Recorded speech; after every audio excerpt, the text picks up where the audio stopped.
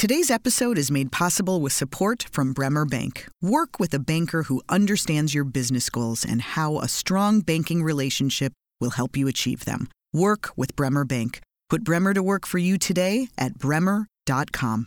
But I wanted to get back to something that was just much more directly attributable, that if it were not for that particular technology or that intervention, that patient's life would not have been the same.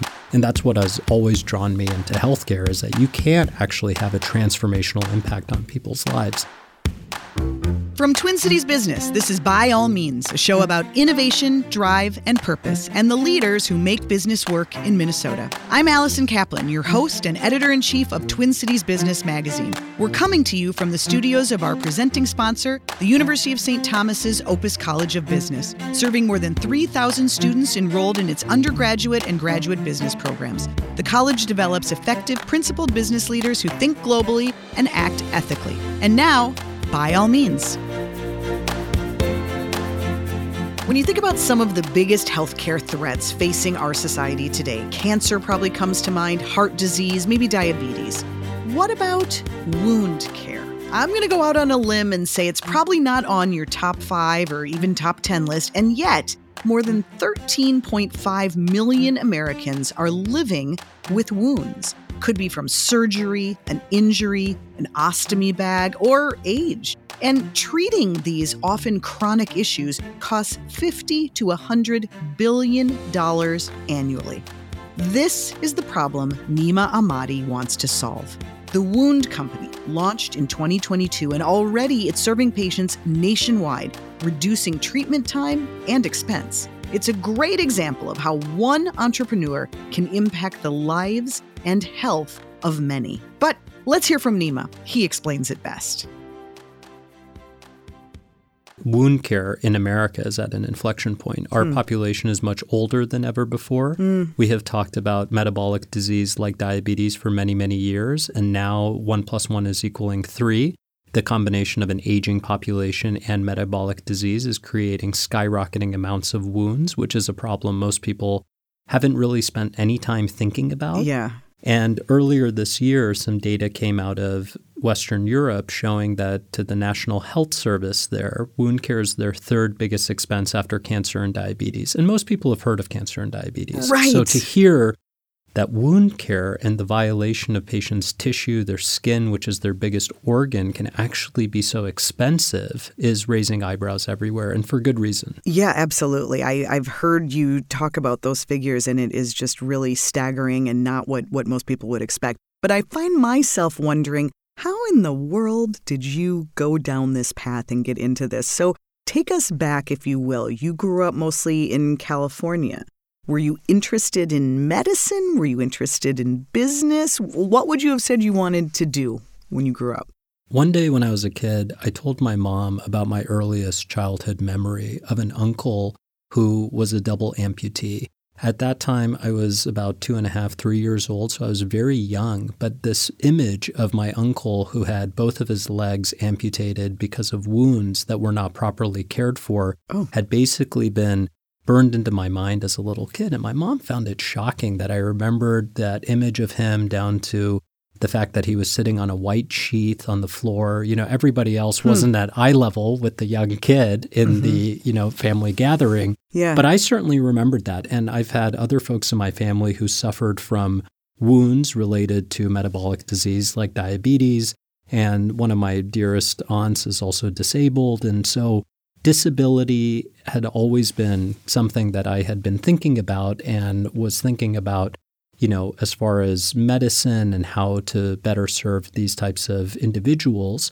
And I had the experience of going and building prosthetic implants overseas in Guatemala for folks who similarly had suffered from wounds, and amputation being a more cost-effective approach at times to managing the wound care resulted in their permanent disability.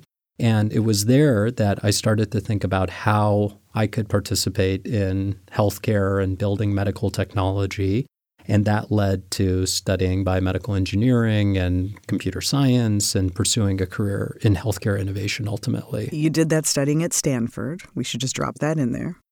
Did that when you arrived at so you had already been working in prosthetics or doing some of this before college? Right at the beginning of college. Wow. Yeah. Okay. And as you were thinking about all of these things, I mean, it's so specific to be so young and focused on that. I mean, at that point, were you considering medical school, or was it more about med tech or the business side? Did you know? I had been always interested in medical school, as many kids are initially. I was also interested in traveling in Latin America. I'd studied Spanish for many, many years and never really had the opportunity or permission from my parents to go and live abroad and work in, a Spanish-speaking country. And an opportunity came up, and I was able to win a couple grants to go and actually build these prosthetic implants in Guatemala for an organization led by disabled people who was building these prosthetic implants and also wheelchairs. And it seemed like a once-in-a-lifetime opportunity. It certainly was, and it inspired me to, instead of pursuing a career as a medical practitioner, to basically be an engineer and an innovator, thinking about how to have an impact at greater scale. This is not Wound Company, which we'll get to, is not your first startup. Right. Your first one was it Bionic? Is that the first? Right. Bionic Health was an early care management platform where we would aggregate data from different types of sensors and use those to make personalized recommendations for folks on their health. That was back in 2013. That company ultimately wasn't a success because at that time, and still even today, there aren't a lot of incentives for that sort of preventative care. Certainly back over a decade ago, that was even less the case, and we expected that would improve, more quickly than it ended up. So while Bionic wasn't a success, it really did show me how exciting digital health can be, because unlike pharmaceuticals or medical devices that have very long lead times until you know whether or not a product works, in digital health and services, you can test things more quickly and bring in some of the sensibilities from consumer innovation to actually have an impact, somewhere in the middle of consumer tech innovation and healthcare innovation traditionally. So where did you go after that experience? So I, like anybody who enters this extremely complex healthcare industry, everything is highly niche. Everything is oddly and eccentrically specific in American healthcare. I found my way to Minnesota, and I joined a company that at that time was called Novu Health. And Novu was a competitor of another local company started by Kyle Rolfing called Red Brick Health. And these companies were building digital experiences for employees who could connect their data, read health content, and it was designed as a wellness platform. And when I joined the company, I'd come to Minnesota for my now wife, and I had just closed my previous startup company, and I was very, candid with the founders of Novu that the product that as it stood then was really not being well utilized. And the data and the customer interviews I'd done as their first head of product and strategy really showed that legacy product, wasn't where the energy was. But we had an opportunity in a very different area that wasn't wellness, but was, again, oddly specific, measures that health plans are evaluated on for people to do preventative screenings like a breast cancer exam, a colonoscopy. And after many heated discussions with Tom Wicca, who's still a dear friend of mine, I was able to build consensus that we should pivot the company and squarely focus on driving these preventative screenings for health plans, communicating with seniors and individuals on Medicaid to improve these specific measures, which are tied to revenue. So rather than, building wellness solutions, which, the impact is kind of difficult to measure, it's hard to attribute here, we had pioneered getting people to do something very specific, using rewards and incentives to move that behavior, and then each one of those activities correlated to revenue for our customers. So that business grew very quickly, and in less than 3 years, we were managing over 15 million members nationwide on behalf of the top 50 health insurers. Novu Health has since become Icario. It's acquired a couple other businesses. It's a very great success story for Minnesota healthcare innovation. And I felt at that point that I wanted to get back to kind of what brought me into healthcare initially, which admittedly driving stars ratings for health plans, as impactful as that is, wasn't really that kind of core problem for me. That went back to amputation prevention, wound care. I was really struggling back in 2018 thinking about why did I get into healthcare in the first place? This wasn't exactly what I envisioned with the education that I had and, my own passion. And so I joined a company that was the global leader in amputation prevention that's now part of Abbott to get back to that kind of core problem of wound care and, something more clinical. And what did you see, now coming off of a couple of startups and seeing everything you had in benefits, where we are in the business of health, your initial passion towards solving for wounds, what did you think the opportunity was? I actually, when I think back, at that point, I couldn't really see very clearly. I just wanted to do something that was much more clinical. I wanted to get closer to the patient.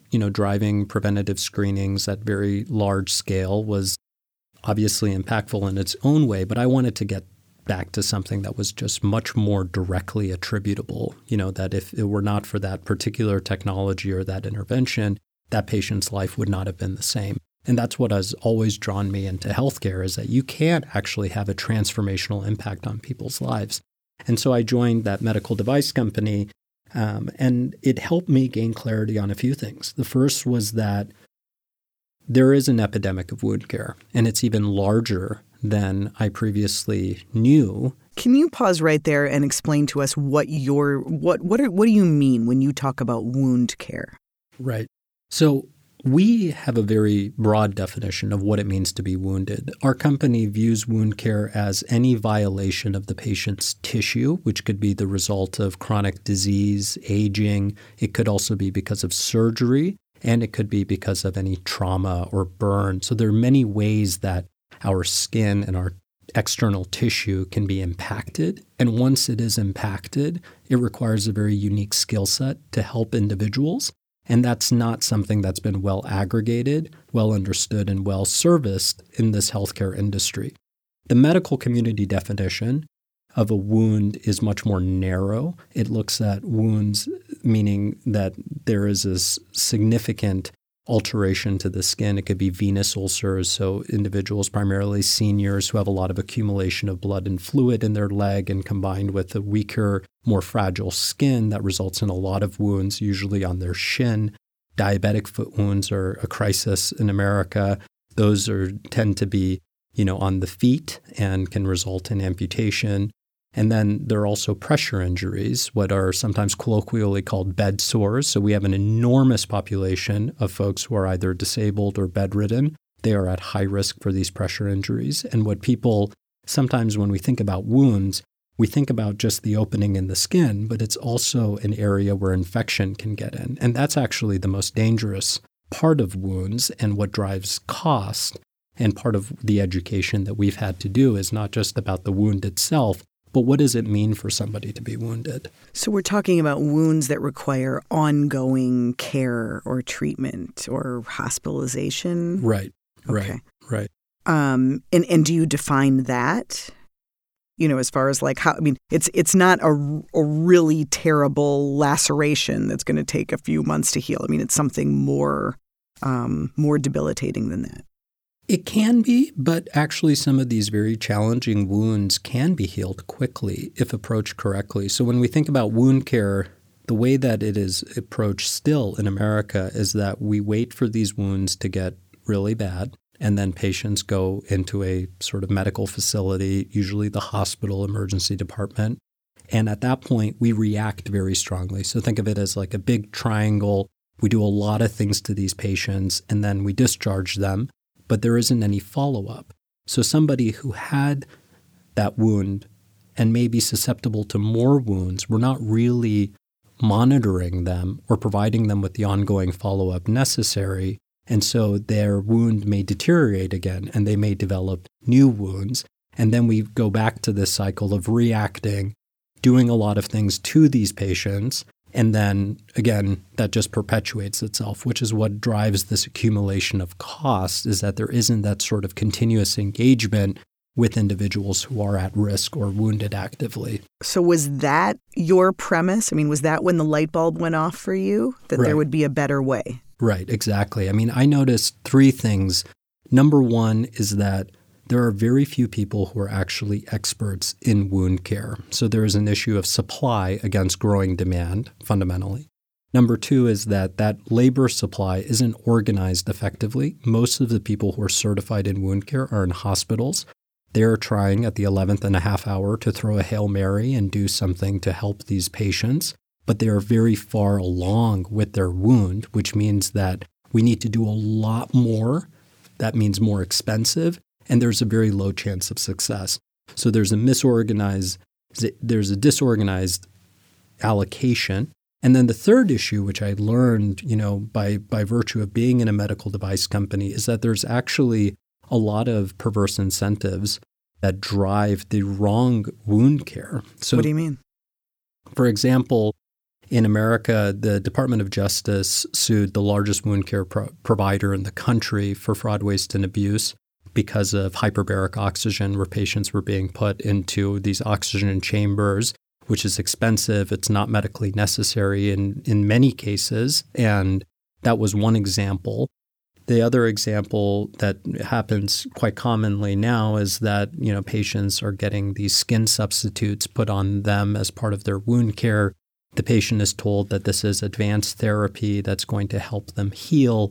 But in actuality, there's economic incentives to apply a lot of these skin substitutes, and Medicare has only recently started to put more restrictions on this kind of practice. So there are also, history of different kinds of interventions, for wounds that, we have been doing an order of magnitude more than we should have, and basically, in our view, the central issue in wound care is that companies who are providing the wound care should not benefit from you staying wounded and having a lot of wounds. Right. I mean, I think fundamentally, the company should be aligned to the needs of the patient. And when you say company, what do you mean? Are you talking about hospitals? Are you talking about benefits providers? Who is benefiting? Great question. So there are two groups of people who are not specialized in wound care, but are oftentimes faced with wound care. And those are primary care physicians. They're general contractors for the patient. They have enormous panel sizes. They don't have specific training necessarily in wound care, but they end up seeing a lot of these patients, and they're not equipped to address that, nor do they have the time. Home care would be another group of folks who they have nurses, they're struggling with staffing shortages, deflationary reimbursement, and they don't necessarily have certified experts in wound care or enough of them to really address this epidemic. And then you have a third group, which are historical, what we call the legacy establishment in wound care. These are companies like Vora, Hillogix, those are big players who go out and do this kind of wound care. They may do it in a nursing home. They may have wound care facilities that people have to drive to get this kind of wound care. And those and their smaller versions, of which there are many in this kind of fragmented industry, is what we kind of refer to as the legacy wound care establishment that has, grown and continued to grow with a deterioration simultaneously in the overall outcomes nationwide in wound care. Are they doctors? I mean, is that are you talking about a specialist? This is part of the issue in wound care, is that doctors don't go to residency for wound care. Yeah. That the core workforce that is certified in wound care are nurse practitioners and nurses. Now, there are some physicians, maybe they were previously primary care physicians who've, transitioned to overseeing a wound care center and, providing governance and supervision. But the core of wound care is really delivered by nurses and nurse practitioners. Why is that?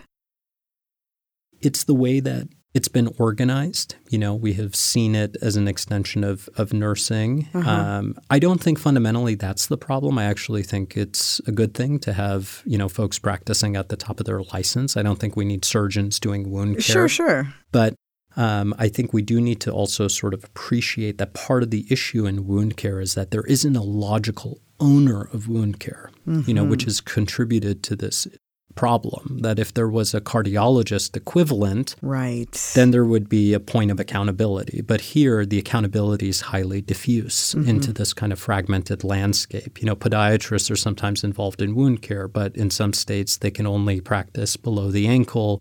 They're doing other things, and so there isn't a singular owner.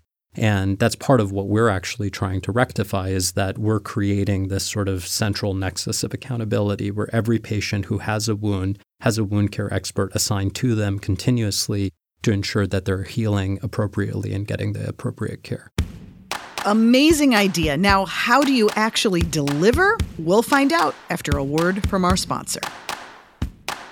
Today's episode is made possible with support from Bremer Bank. When you're looking for business advice, everyone's got an opinion, an angle, a surefire 5-step plan. But if you want to know whether any of it actually makes sense for your business, who do you turn to? Work with a banker who understands your business goals and how a strong banking relationship will help you achieve them. Work with Bremer Bank, because understanding is everything. Put Bremer to work for you today at bremer.com.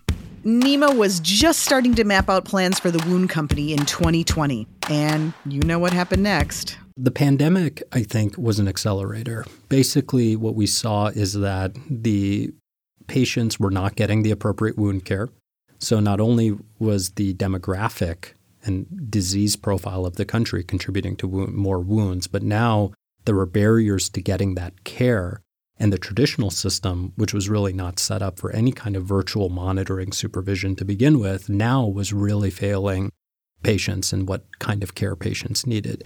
The second is that the pandemic exacerbated staffing shortages, a lot of issues that we had in healthcare where the model isn't necessarily sustainable.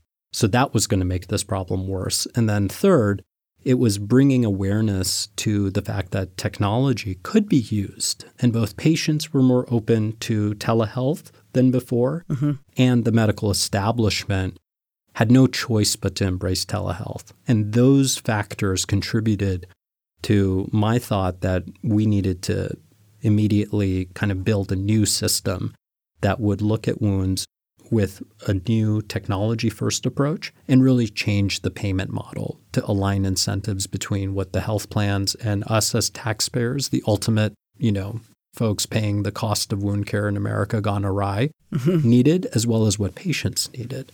Okay. Wow. That's a big idea. We're in the middle of a pandemic. You had another job. What did you do? How did you literally start this? So I quit that job, and a friend of mine who is a general surgeon in Philadelphia and co-founder of the wound company, Dr. Sanford Roberts, he and I started to think about how we could build a new end-to-end model for wound care. And it goes back to those three issues, lack of experts, lack of care continuity, and perverse incentives. And so our business is really wound care that you can trust, delivered continuously by experts. And we felt it was key to aggregate nurses and nurse practitioners, certified and experienced in wound care, assign them to individual patients. So everybody with a wound had a personalized wound care nurse assigned to them that was quarterbacking and ensuring their healing, and that we would actually not participate in those perverse incentives and align ourselves with the health plans and CMS and really ensuring that patients were getting the care that was medically necessary. Now, mind you, we also pay, even as seniors, 20% of, a medical procedure. So actually creating affordability is not just good for the health insurers and the government. It's actually good for the individual patient who is not paying for things that are not medically necessary and could actually harm them even more. So is the idea that the wound company partners with clinics, with the benefits providers? What is the model? How does it work? So we partner with health plans to deliver higher quality, more affordable wound care and reinventing the payment model towards value-based care. So we are the first and leading value-based provider of wound care where we're pushing health plans toward a capitated payment. And what I mean by that is we get this amount of money and we need to heal the wound. which puts us on the hook for actually healing the wound as quickly as possible and aligns incentives compared to the status quo, where the longer somebody stays wounded, it is an annuity, right? And that's actually not a good thing, neither for us nor for the patient. So that's our work with health plans. Different health plans have varying degrees of need. So Medicare Advantage, for example, with seniors is going to have the highest need for wound care. Within Medicare Advantage, there are different types of health plans that have even higher needs. So you may have institutionalized special needs plans. Those are plans for seniors in nursing homes. They may have prevalence of wounds between 25 and 30%, which means a lot of their patients have wounds and 100% of them are at risk. So how do you take that patient population? How do you look at who is at higher risk? How do you make sure that you're engaging at the right level with the right patient? And that's where our data analysis comes into play. So we know where to throttle up and where to, we need to spend more time. So that's our work with health plans. We identify the patient populations. We define personalized care plans. We actually deliver that care. We deliver it virtually. We deliver it in the home, assisted living, nursing homes. So are there medical professionals who actually work for the wound company? Right. Yeah. We have medical professionals that work for the wound company. And right now, we don't function like an Uber platform. We actually directly employ these folks at varying levels, and we tightly control quality. And I think that's really important. So we're fully vertically integrated. We're delivering all of the wound care. And because of that, we can actually participate in risk. So we can actually take risk on the wound care because we're doing all of the wound care. And that puts us in a position to negotiate specialty contracts. Now, we also will work with existing providers. And we have dozens of providers all across the country, including here in the state of Minnesota, who are taking risk from the health insurance plan in varying degrees. And we enable them to deliver better wound care. And something that we understand, even though we talk about how big of a problem wound care is, in our view, patients need a general contractor. They need a good primary care provider. We are not a panacea. A lot of patients with wounds have many different health issues going on, and they need wound care, but they need a lot of other things too. And this is important to recognize. So we really enjoy being able to plug in seamlessly within existing healthcare organizations to help them deliver higher quality wound care that is more satisfying, more affordable, and helps patients heal more quickly. And in doing so, the patient gets more integrated care and their overall care is more affordable for the patient and taxpayers. Wow. So walk us through it. Would you let's take me as an example. I have some sort of wound that needs attention. Let's say I have a primary care doctor. I go to that doctor. I need help. The doctor is at a clinic that is associated with the wound company. What happens? How does this all get activated? So in that example, your primary care provider determines that you have a wound. You need to be seen and assessed for that wound. They would refer you to us. We would assess your wound. If we can do it virtually, that is our preference so that we can see exactly what your wound is like. We evaluate all of our wounds on a dozen factors, and we track their progression on every single one of those factors continuously. So we would do that assessment virtually, which we can do in the majority of cases. Now, if you were challenged by technology, if your wound was located on your back or under your foot, we would work to find a suitable caregiver, personal care assistant, family member who could help facilitate that virtual visit so we could see your wound. When we do that, we actually can determine what the appropriate care plan is and know how to schedule that next visit to deliver the right care for your need. In what percentage of cases are you really able to make that diagnosis virtually? In 75% probably of all of our cases. There are patients that are, in facilities where we need to go and see them that maybe the facility nurses don't want to help, don't want to cooperate in helping us see the patient, so we have to actually go out, which is part of why we like having that arrow in our quiver. I don't think wound care is a digital-only space. I think it's a digital-first space.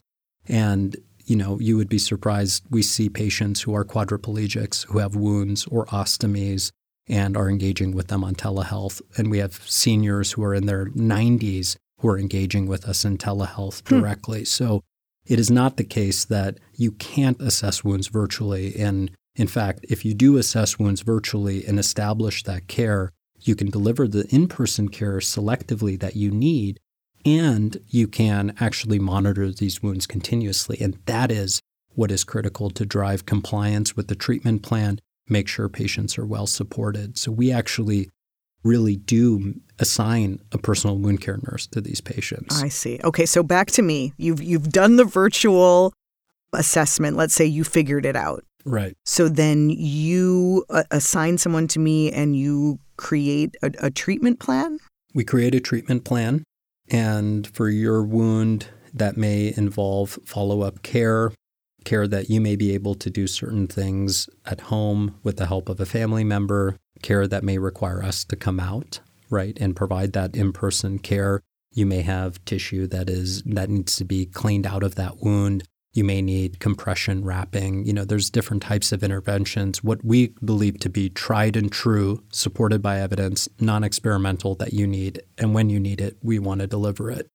And at that point, we are monitoring your wound healing. We're checking in with you, making sure that you feel well supported, that you or whoever is involved in your care feels well supported, and that we are project managing your healing to get your wound healed as fast as possible. Do you have numbers yet? I mean, you've only been around since 2022. Are there numbers yet about how much quicker wounds heal under this model? Yeah, it varies by wounds. For example, a venous wound on the leg may take 18 weeks to heal approximately. We're able to heal that in less than 12 weeks, and we can do that at a fraction of the cost. So, you look at another example in our work in ostomies, which we haven't talked about yet, special kind of wound that's created surgically for patients to evacuate stool or urine into a bag. Certain kinds of ostomies have a very high readmission rate, as high as 41%, because patients are losing too much liquid stool into this bag. They're becoming dehydrated. Through our model of care virtually, we're able to assess these patients. We're able to keep them out of the hospital, prevent any issues with their pouching system, help them achieve a good lifestyle. That work is almost 100% virtual, and we have eliminated ostomy readmissions in our patient population. So think about 41%.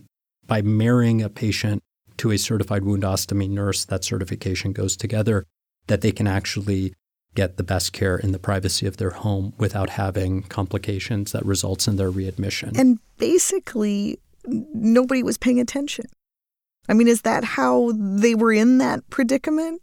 The last few years has been especially challenging for these healthcare organizations. The stress and financial pressure on providers, the staffing issues have really transformed the current state for patients. We weren't set up for this many patients, and we weren't set up to approach that at a point when there was so much interrogation happening about staffing.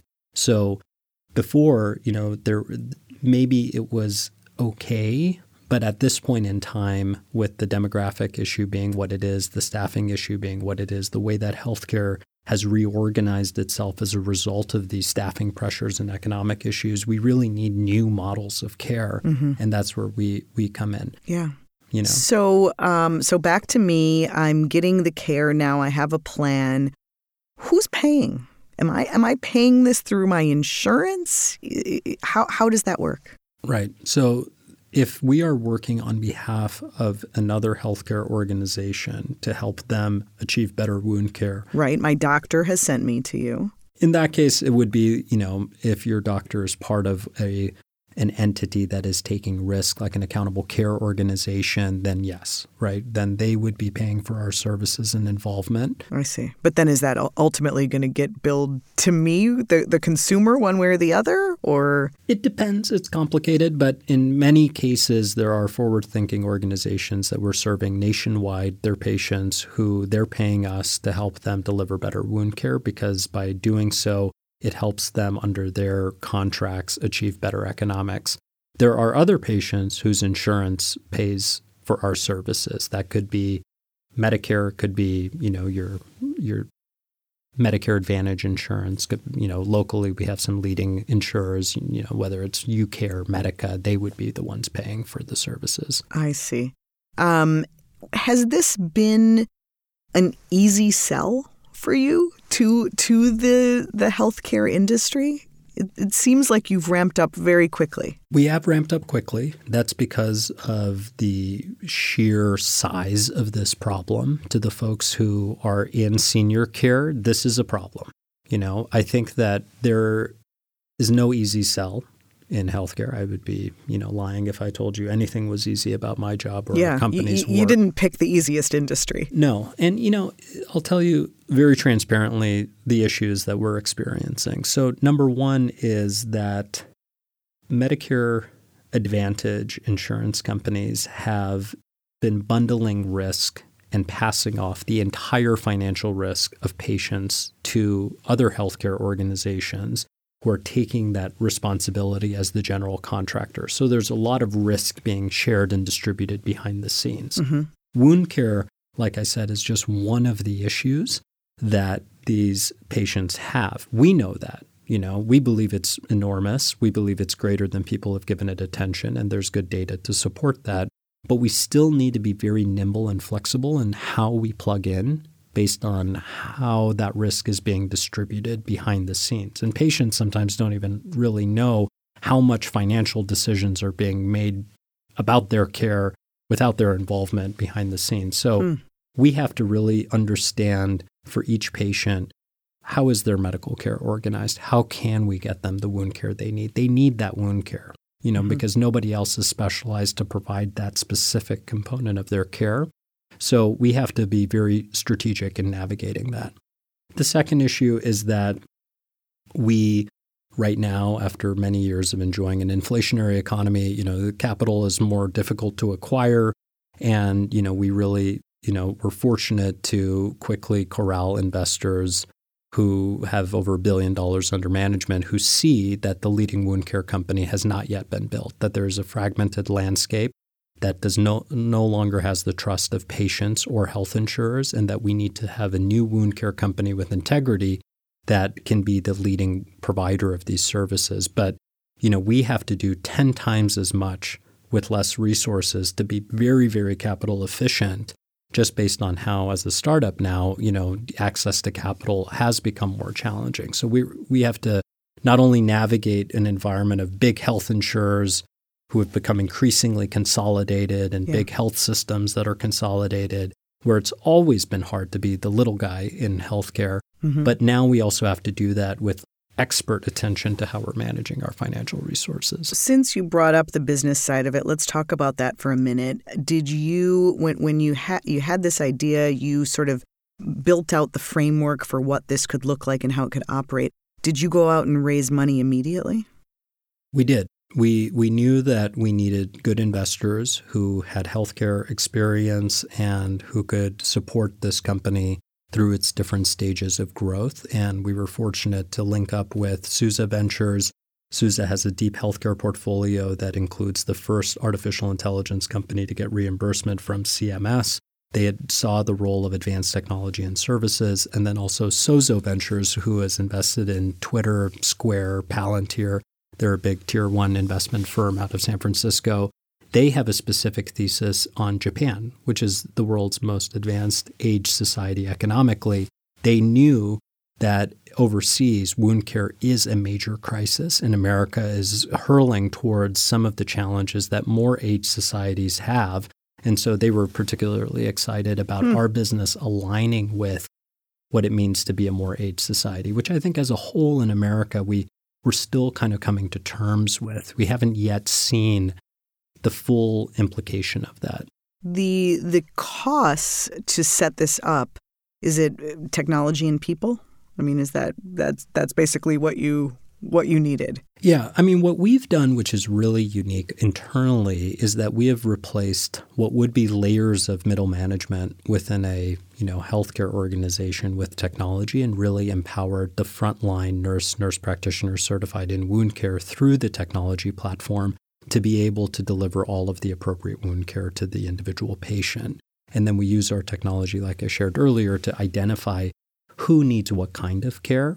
And so we're really not trying to put chatbots in touch with patients with wounds. We're not trying to automate like that wound care piece. We're really trying to know where to throttle up based on what type of characteristics and how to react intelligently if we sense that there may be a patient's wound that's deteriorating in our care. So we're actively monitoring all of these factors for all of these patients, creating programmatic tasks for our care delivery team, and they're able to follow up appropriately. But that is a good question, and I hadn't really even thought about that. In my head, when I was doing my scenario, I was picturing a nurse on the other end of the screen looking at my wound and talking to me. Is that not the case? No. Is it AI first? No, it is, Okay. It is that nurse. The AI, the analytics is all behind the scenes, helping to expand the ability of a nurse or nurse practitioner on our team to see as many patients as possible and deliver the right care.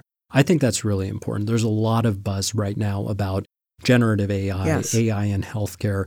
We cannot lose that human connection. And I think that we need to think in certain areas, especially something high acuity like wound care, about how we can actually use the technology to enable that higher quality care and connectivity. So the patients who need more human touch points are able to get those human touch points in the right channel, be it on Zoom or in person, and that we're able to be resource efficient, but not use the technology necessarily to replace that key connection between a medical practitioner and a patient. So at this point today, how much help is the generative AI? Is it saving time, money? Is a human actually having to go back and check everything that the AI is doing to make sure that it's accurate?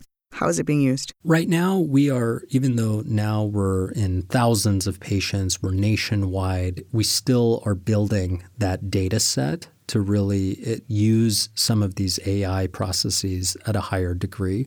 So it's going to take a little bit more time and much more data for our analytics to provide, better and better recommendations. We're on our way. The key ground building, as folks who are technologists know, is in how you structure the data, how you tag that data. So we've put a lot of our technology and product development effort into making sure that we're building the foundations for more advanced AI applications as we, continue to scale. How big is the wound company right now? How big is the team? How many people work for you? Collectively, we are about 25, 30 people, and we're distributed nationwide. We're a fully virtual company. We're growing very quickly, so I do expect that number to double next year, potentially. Does that 25, 30 include the medical experts? Right. That includes nurses? That includes kind of the collective interdisciplinary team. And you're in every state at this point? We are, at this point, nationwide, taking care of patients. We are operational at the end of this quarter in all 50 states, and we expect next year to have more depth in each of these different markets. So it's going to be a big year. Yeah, I guess. What is it going to mean for you? Where are you putting your energy right now? I'm putting my energy into ensuring that we have a care delivery team that feels well supported to provide the highest quality care. I think that, having been through startups growing quickly like Novu Health, there are a lot of growing pains and scaling challenges. So we're really trying to anticipate that and ensuring that we don't undermine the quality that is so central to our brand. This is wound care you can trust. This is not wound care that is going to be, moving quickly and, falling apart at the seams. This has to be something that is inherently well structured and scalable. So we're really anticipating where we expect challenges and mitigating those specifically. I think that in our divisive world right now, one thing we can pretty much all agree on is that healthcare needs some fixes. It's a mess. Whoever you are, however much money you have, it's bureaucratic. There's red tape. It's, I don't think anybody would say they love it, right? So from your perspective and everything you're doing and building and everything you've seen, what do you think could fix it? On a broader level, what do you know from the experience that you've had already with Wound Company and your others? What would you say fundamentally we need to change about healthcare in America? So I think that, there are two types of healthcare innovators. There are those working within large established organizations, and then there are those who like the Wound Company, are smaller organizations, challengers, these insurgent businesses with new ways of approaching care, new technology that are trying to break into that larger ecosystem of healthcare. Mm-hmm. So when I look at, the smaller companies, I think we need to appreciate that healthcare is deeply complicated, and small companies really need to know the niche that they fall into, because ultimately you cannot be a one-size-fits-all solution or solve all the problems. So having awareness, I think, will help to declutter, and improve the signal-to-noise ratio. So we've been very specific, like, we are the Wound Company. This is exactly what we do. Yes, mm-hmm. These patients have other things going on, but we are a specialized puzzle piece that fits into the overall mosaic that somebody else may be in charge of. To those folks who are the larger companies, and we've seen an increased amount of consolidation, so the big have gotten even bigger. Right. I think it's important to realize that they are managing that mosaic, and they may not have the best specialized puzzle pieces. And if they can embrace their role in assembling the best resources around individual patients, that they will actually be able to achieve more. And so I think, the big need to think smaller and, like more collaboratively, because I think there are a lot of good companies out there who can participate in a solution, but they need the cooperation of those who are more established. So I think just seeing that collaboration will be good. I think more collaboration between the innovators and organizations we have by itself will advance healthcare more than building additional widgets and, some of these types of technologies. There's a lot of technology out there, but there's systemic access issues and cooperation issues that are creating, a stifled environment for innovation. Do you see the Wound Company eventually being acquired, though, by one of those big guys? It seems like that's kind of the way it goes. You figure out a niche, you serve it successfully, and then, United Health Group acquires you. I think right now we are so early. It's not even the end of the national anthem, or we're not even thinking about any sort of acquisition or exit scenario. We just want to see this vision of assigning a wound care expert to everybody with a wound realized. Once that's done, I think that we'll have built a business of value. For you personally, given your early childhood memories and this theme throughout your life, is this the company you were meant to build and work for? I feel more gratitude and more satisfaction in this company than any prior role that I've had, because we're truly having a major impact on patients' lives. There are patients every day who, in spite of their poor nutritional status, being a smoker, multiple diseases, we're helping them heal, and we're protecting their limbs from amputation, preserving their mobility.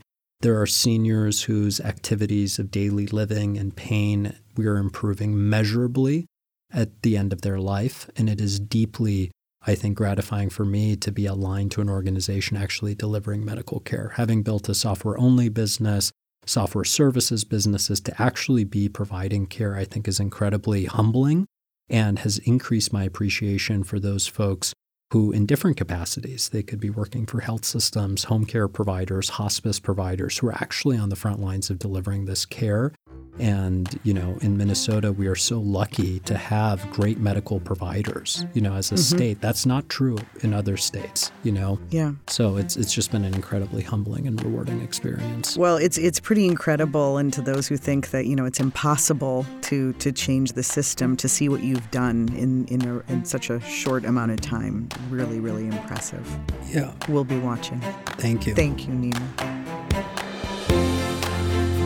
Well, it's enough of an accomplishment when someone just starts a new business, but how about a business that covers a white space you didn't even really totally realize existed? For more perspective, let's go back to the classroom with the University of St. Thomas Opus College of Business, where Mike Porter is a clinical professor of marketing. Mike, I'm so curious, what do you see as the central industry challenge that Nima is trying to solve with the Wound Company? and this is not just about wounds, right? Right. And this is a central challenge across the board that he identified early in your conversation. It is a diffused responsibility problem, right? Who's actually responsible for this thing? Right. And, in theory, it's the docs or whatever. But, and I think the other part of the story that sort of goes with this is the undervalue potentially of the role of nursing care in all of this. And when it's diffused across the primary provider and the nurses and who's responsible for this, and what this business is really doing is owning accountability and expertise and aggregating those things into one place so that this one very specific thing can be facilitated through their organization for an outcome that everybody should want to see. Right. In particular, the other thing that that you said toward the end, he said something about, where, the national anthem is just playing on this business. And I'm not even sure they flipped the coin yet, because when organizations like United Health Group get hold of the idea that once they've got a little bit more traction and show how much money they can save, the market is going to pull them, and they're going to get pulled fast. And the other thing about him is I'm pretty sure he's going to figure out how to scale this. I think so. Yes, I think he's doing that now. I'm curious what advice you would give him at this critical stage while the coin is in the air. Well, actually, and I'll give you this based on, I'm a reputation management. That's what I teach to MBAs. And the one thing that he might face is the comfort level of patients. How can this be so much better? Right? Because it's being done.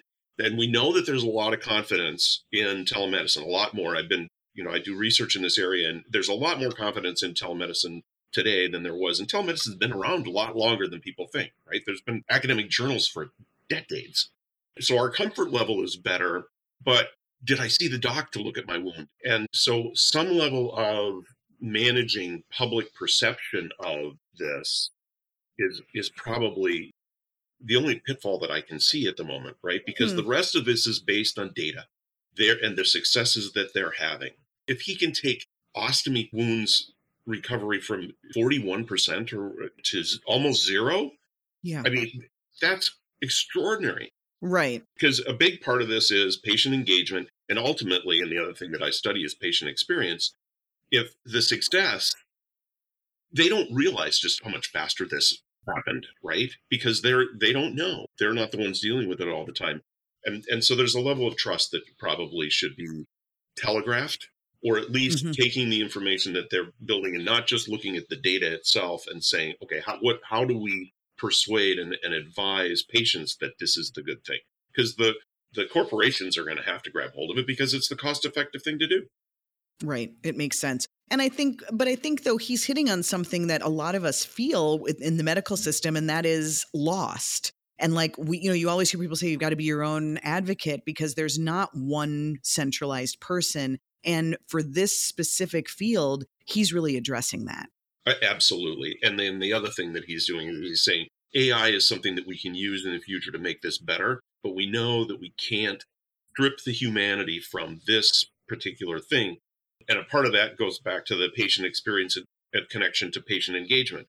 Their work can't be successful at Wound Company unless the patients actually follow through on the things they've been advised to do. True. And so that, again, goes back to the trust that they have in this process, because hopefully these people don't have to keep coming back for wounds, right? Right. Well, that's the whole idea. That's what he's trying to solve for. Well, great advice. Hopefully Nima's listening. I'm sure he is. Thank you, Mike Porter, as always. And thank you to our presenting partner, the University of St. Thomas Opus College of Business. If you want to know more about the show, go to tcbmag.com/byallmeans. Thanks so much for listening to By All Means.